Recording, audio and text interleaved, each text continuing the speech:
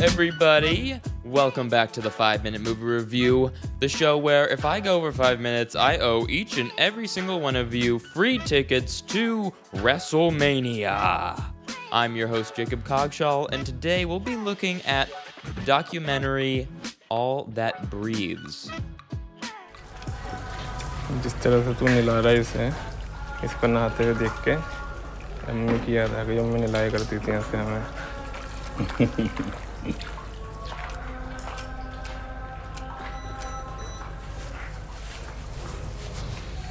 हमारा foreign funding application reject हो गया। Foreign funding application FCRA reject क्यों करा है भाई? पता नहीं कोई रीज़न तो दिया नहीं उन्होंने।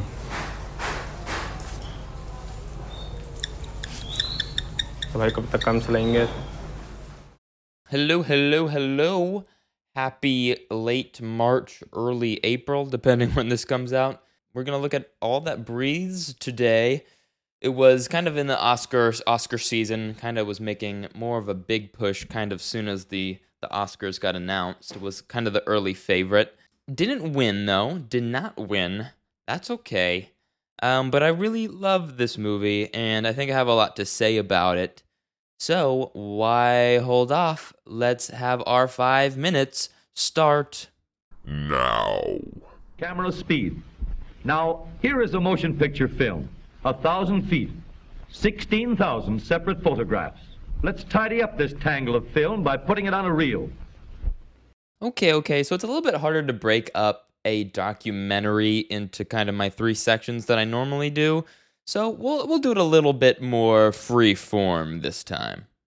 All That Breathes is a documentary that follows these 2 brothers, Saud and Nadim, who own a bird and animal sanctuary in New Delhi. Surprisingly enough, it did not win Best Documentary at the Oscars, but it is the first film to win Best Documentary at Sundance and Cannes. Oh, also, I forgot to mention, this film is directed by Shaunak Sen. And really, what I wanted to kind of talk about with this movie is a critique of the critiques of this movie. You know, on Rotten Tomatoes right now, it's hovering about a 99%, critics score, but it's much lower with audiences. And I've just noticed with Letterboxd and stuff like that, it's kind of come to mixed audience reviews, but really high critic reviews, and I kind of wonder why that's so.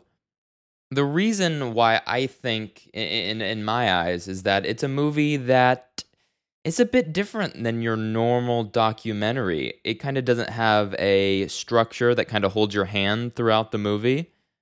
I think a lot of documentaries rely on narrative voiceover to kind of provide a through line for the movie. And this movie relies on very, very, very little voiceover and kind of relies on the images and moments of time for the audience to come up with the story in their brains, kind of. And the moments where voiceover does happen, it is very, very poetic and reflective on not what's happening directly in the story, but just the earth and life in general. And for me personally, once you can kind of get accustomed to that, I found this to be extremely, extremely effective, emotionally, especially for me.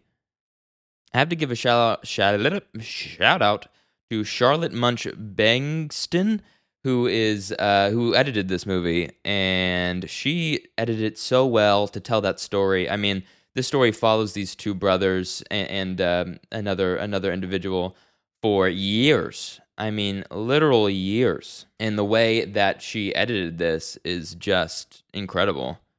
But the story follows these brothers and their attempt to save mainly black kites and other certain birds in the New Delhi area.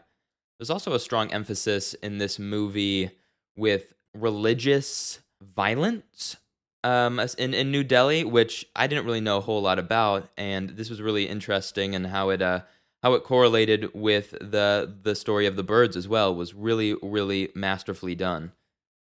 I mean, the title of the film is All That Breathes, which includes humans as well. And I think that was just such a fantastic touch to add the story of political and religious turmoil in New Delhi in with the story with the birds. And cinematography was so good in this thing.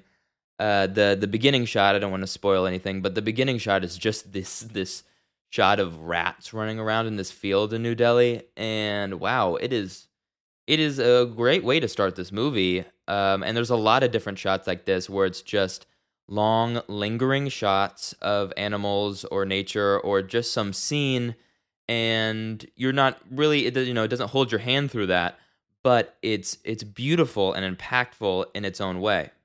So I guess with this movie is I'm just hoping that American audiences, I have a feeling that it's strictly American audiences that have this issue with this movie, is to let your preconceived notions of what a documentary should be go with this movie and just sit back and don't try. You don't need to try with this movie. You don't need to try to put the story together in your head. It'll come to you.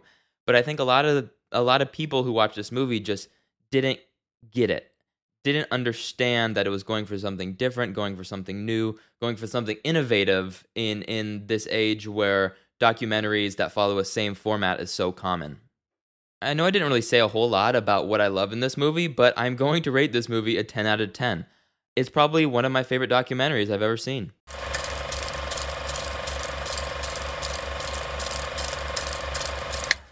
Yeah, I just found myself enjoying this movie so much start to finish, and I felt thoroughly engaged. I think I'm somebody who always really loves nature-y things and documentaries about nature, and this really just spoke to me in a certain type of way. I would really strongly recommend it. I think it's an important movie to watch this year, definitely. I just really loved it. I just really loved it.